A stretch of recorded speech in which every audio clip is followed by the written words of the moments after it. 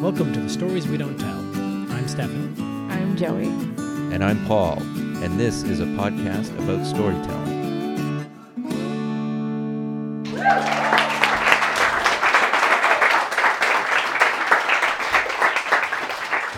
As of last week, I've officially read 200 romance novels, most of which have been set in 19th century England.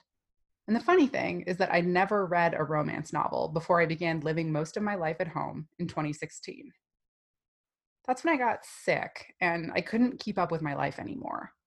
My body began to misbehave in sudden and unexpected ways, my brain grew foggy, and I became extremely unreliable in a way that was antithetical to everything I'd ever cared about.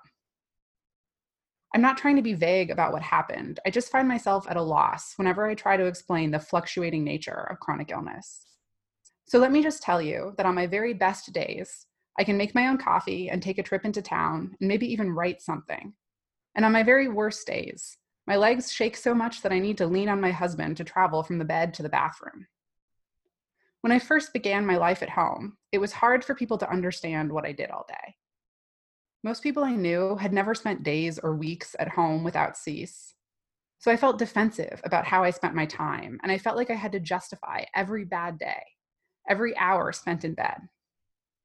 So I spent those hours in another world, in a fictionalized 19th century England where it's totally normal to spend half the day in bed, where there are strong, smart women who aren't allowed to work, who are constantly held back by forces beyond their control.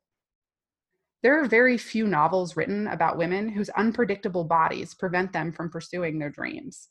But there is a whole world of novels about women who are prevented from leaving the house regularly by the patriarchal rules of their society. Of course, these ladies are much better at correspondence than I am. When I first began living most of my life at home, I didn't know how to explain to people that human interaction had become painful. It was emotionally painful, of course, because I'd torn myself away from people that I cared about, but it was physically painful too. On bad days, my body just shuts down. Sometimes that means I can only reply to texts or emails once a week, sometimes less. My silence has cost me quite a few relationships. I only read or listen to romance novels when my brain can't handle anything more complicated. This isn't a dig at the genre, it's just that the genre requires a happy ending, and so I waste no energy worrying about the details. During particularly difficult symptom flares, I'll finish a book every single day, so you can see why 200 romance novels is a difficult landmark to celebrate. After a tumultuous first year at home, I began to stabilize.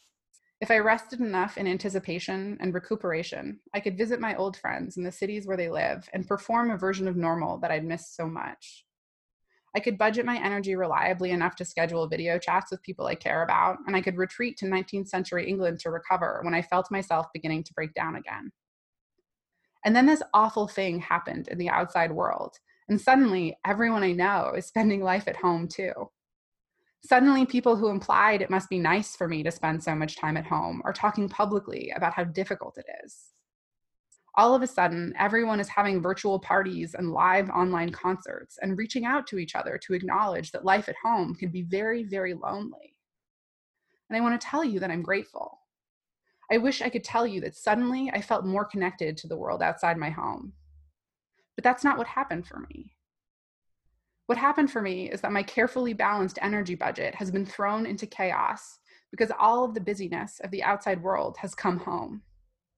I've become unreliable again, drowning under the wave of check-in texts and emails and Zoom invites. I start shaking at the smallest provocation, and I'm confronted with how much fuller life could be at home if only my body would cooperate. And I'm reading headlines written by people who find their busy lives at home to be empty, who can't even fathom what it would be like to have a body that is incapacitated for days by a single poorly timed Zoom call. So I found myself spending more time in 19th century England again.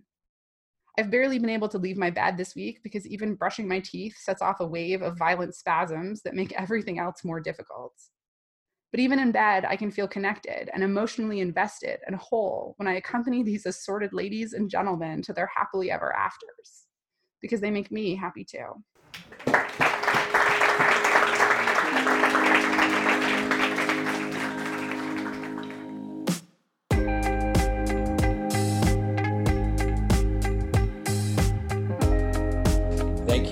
so glad that there's lots of stuff, there's so much stuff in there, but I'm also really glad that you talked about romance novels, because I've been so curious as to because you talked about this so much before, but I was like, what's inside, what's happening in these novels that Brienne's all in 100%.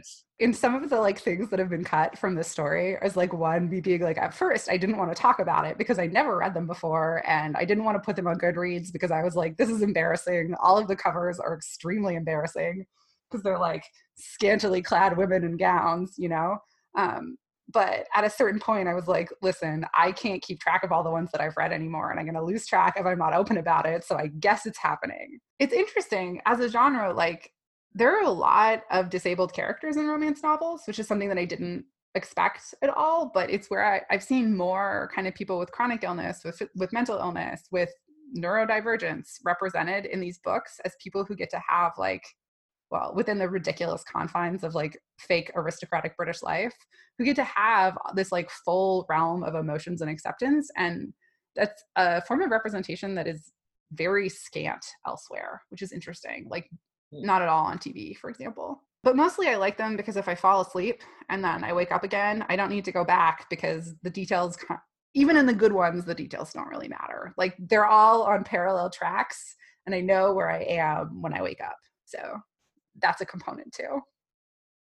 I would imagine, because I have books and authors and TV shows too that are comforting for me, mm-hmm. that I'm just like, that I sometimes will fall asleep to, because I'm just like, there's a certain rhythm to them, and there's a certain thing that you can go in and out, and they're engaging enough, but also mm-hmm. you can just be like, fall asleep or do whatever you need to do. I do fall asleep to them a lot, like most nights now. I didn't expect my life to go this way from a romance novel enthusiast perspective, but it's true. Is there, do you have any favorite romance novels? Obviously, we can get to actual content later, but I am curious about whether or not there's like a few that are real good. So now that I'm at this number that I'm at, I have a few favorite writers that I like for different things. So I'll tell you so that you guys can both follow up later, add them to your reading list. But Lisa Kleypas is one of my favorites because she does disability well, and also it's very vivid. Like, some of them, I'm just like, the humans in these books never feel three-dimensional. And some of them, I'm like, oh, this is an incredibly vivid world right away. And I feel that way about her. A different thing that I cut from this essay is also that like romance novels are notorious for their graphic sex scenes. But the truth is that like this varies wildly by writer. So some of them are very graphic, and some of them are like long kisses where people lick the roofs of each other's mouths a lot, and you're like, this is the face that you're making, Stefan, is the face that I made while I read them. And I'm like, what is happening? Like, this isn't why I'm reading this book at all, because it is like distasteful to me. But so I really like Lisa Kleypas on one side. I feel like she's also a more graphic lady, and I really like Mary Balach, which I don't know if I'm saying that right. It's OGH. I think it's a Welsh name, but she lives in Canada. Because another thing about 19th century England is like all of the men are veterans, at least at the beginning, because it's kind of when the Napoleonic Wars were and right after that. So all of these characters have like different sorts of trauma or different sorts of disability that they're kind of trying to work through in the context of war, and then love. And it's really lovely. And then I won't say a bunch that I have not liked, but just know that not all romance novels are created equal, and some of them are extremely not engaging. Some of them are really bad on consent, which is like extremely ick to read. That's a big one. So more onto the actual content of the story, less on romance novels, though. Sure. Continue asking questions. It was interesting that you noted that it got like, because a thing that has been weird for me as someone who used to go outside, someone in the call yesterday called it the before, which I thought was very funny. In the before, but it is that piece of like, everyone knows where you are, you're at home. And so there is an expectation that you're sort of always available because they know where you are, you're at home.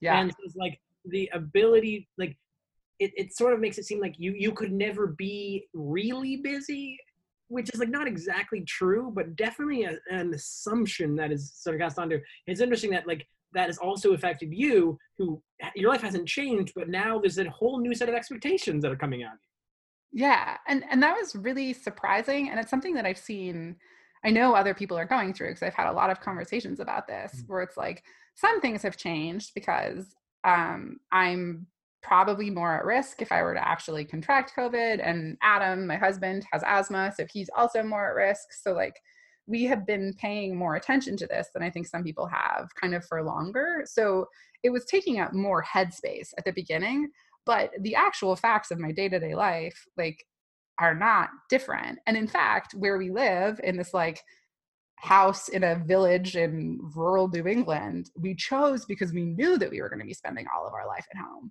So like, compared to where I lived when I lived in Toronto, which I loved, but like, if I were at home all the time there, it would feel very different than being home all the time here, which was like explicitly chosen as a home because it is a good home to spend all your time in. But even so, all like, you know, all of these things that have been possible this whole time, like group chats, like that nobody ever thought to try before because they could go out for drinks with their friends, are happening. And it's like what you're saying, like, you're never really busy. It's hard to decline. And I'm going through this thing where I'm like, how much do I explain to people who kind of know but don't really know? Like, do I sound ridiculous when I say that like I can't do a 15-person group chat because it's going to overrule, like my brain will explode? And I think I do. I don't know. I worry about that. But like, I said hello on a call when I hadn't had enough sleep last Sunday, and it like completely, I don't know, crashed my system. Like, I was non-functional for a couple of days. And even saying that, I'm like, most people don't have a context for that. And the context for that hasn't changed. That like, people still don't really get that that's a thing that can happen to somebody, if that makes sense. Sometimes I don't know how to even engage, because we're all engaging with each other online and everything. I don't know how to do that sometimes, because I find it very frustrating and I have no idea where I fit in, because for me, although lots of things change for me in terms of work and everything, I have a hard time also just being like, I'm okay. Like, I understand there's lots of people struggling and trying to figure out how to do this, but also I feel bad just being like, oh no, this is a thing that in parts of my life, I've lived in a similar kind of situation in a way, or I'm okay managing my own time, or I'm on this. So I don't know where. It's just interesting to me to see, because you have a big community online through your podcast and through your writing and everything. And it's really opened my eyes a lot to see a lot of the discussions and how you're, interacting with the people in sort of your community. And it's like, oh, I had no, I just learning thing. Yeah. I think like one thing that this kind of brings to the fore is that when everybody could leave their homes regularly, we see a lot of discourse about like social media isn't real connection and stuff like that. Like, connecting with people online isn't real.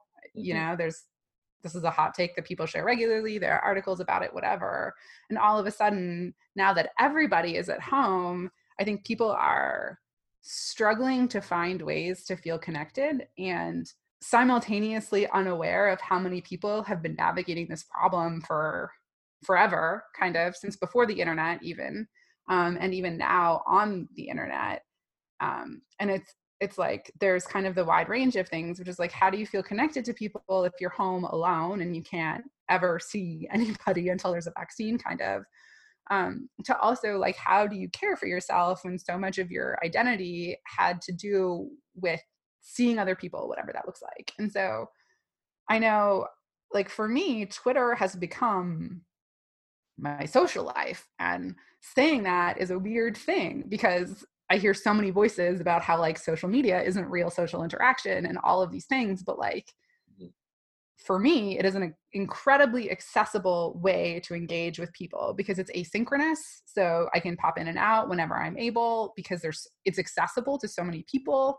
And what I found is just like any other space, the way, like, the community that you build there depends on how you show up to that space. And so like, obviously there are other factors here about why I am getting fewer trolls than some other people do, but I don't I have an incredibly consistently positive experience on Twitter with a lot of people who are in a similar situation to me. So they're chronically ill and maybe they leave the house regularly or maybe they don't, but like who find it's really difficult to socially engage in any of the quote normal ways because the normal ways wear their bodies down. Another like way that this has been coming out right now during social distancing is that I'm seeing a lot of anxiety from people who are at home all the time and are like paralyzed by that experience. So all of a sudden, like without your normal routine, you don't know how to activate, you don't know what to do. You're like, am I depressed? And it's like, oh, there's so many ideas that we kind of never have to unpack if we're locked into a schedule about like what is executive function, which is your ability to activate and do a task. When is your executive function impaired, which is like during high stress situations like a global pandemic. And so people who have had no access to conversations about this kind of stuff before, about how hard it is to just like every single thing about having your life disrupted, are kind of trying to have them publicly without any awareness of the resources and all the people who have tried to figure this out before. It's been really interesting. Is the word that I'll use. Does that get at what you're asking about? Yeah, totally. Maybe just do a plug for your where on Twitter you are and your podcast. I'm on Twitter at BennesB, so BENNESSB, and I do a podcast about chronic illness. So I interview people about their just like whole histories of chronic illness. Every episode is one story. And the biggest thing about Twitter now is that I basically use it as a smaller way to collect stories. So we're just having discussions about really specific experiences of illness or becoming homebound or of mental illness or whatever. And it's also, I don't know why, I don't know how this happened. I do take credit for it, but I'm not sure that I can, which is that now I've also been able to make a hashtag, which is NEIS Void, because no end in sight. The Void, NEIS Void, where anybody can ask a question about like mental health, physical health, shit that they're experiencing, either looking for advice or looking for commiseration. Because I think often, especially when we're stuck at home, what we actually need is someone else who's like, hey, the way you're feeling, I felt that way too. And I think Twitter is an incredible space for that because it reaches out beyond our kind of existing networks that Instagram and Facebook might capture that aren't always able to connect us with people who are experientially similar. I've been home since 2016, but I know a lot of people now who have been home for decades. And right. So I would love to just have people know that. That's the thing that I want people to be aware of, that this won't end for a lot of people when there's a vaccine or when test and trace is feasible. And that matters.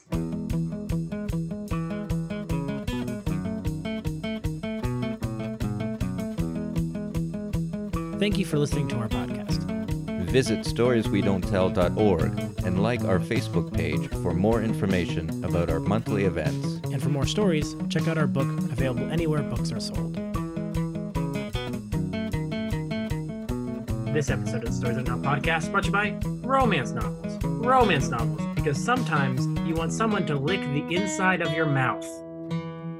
I have a lot to say about this.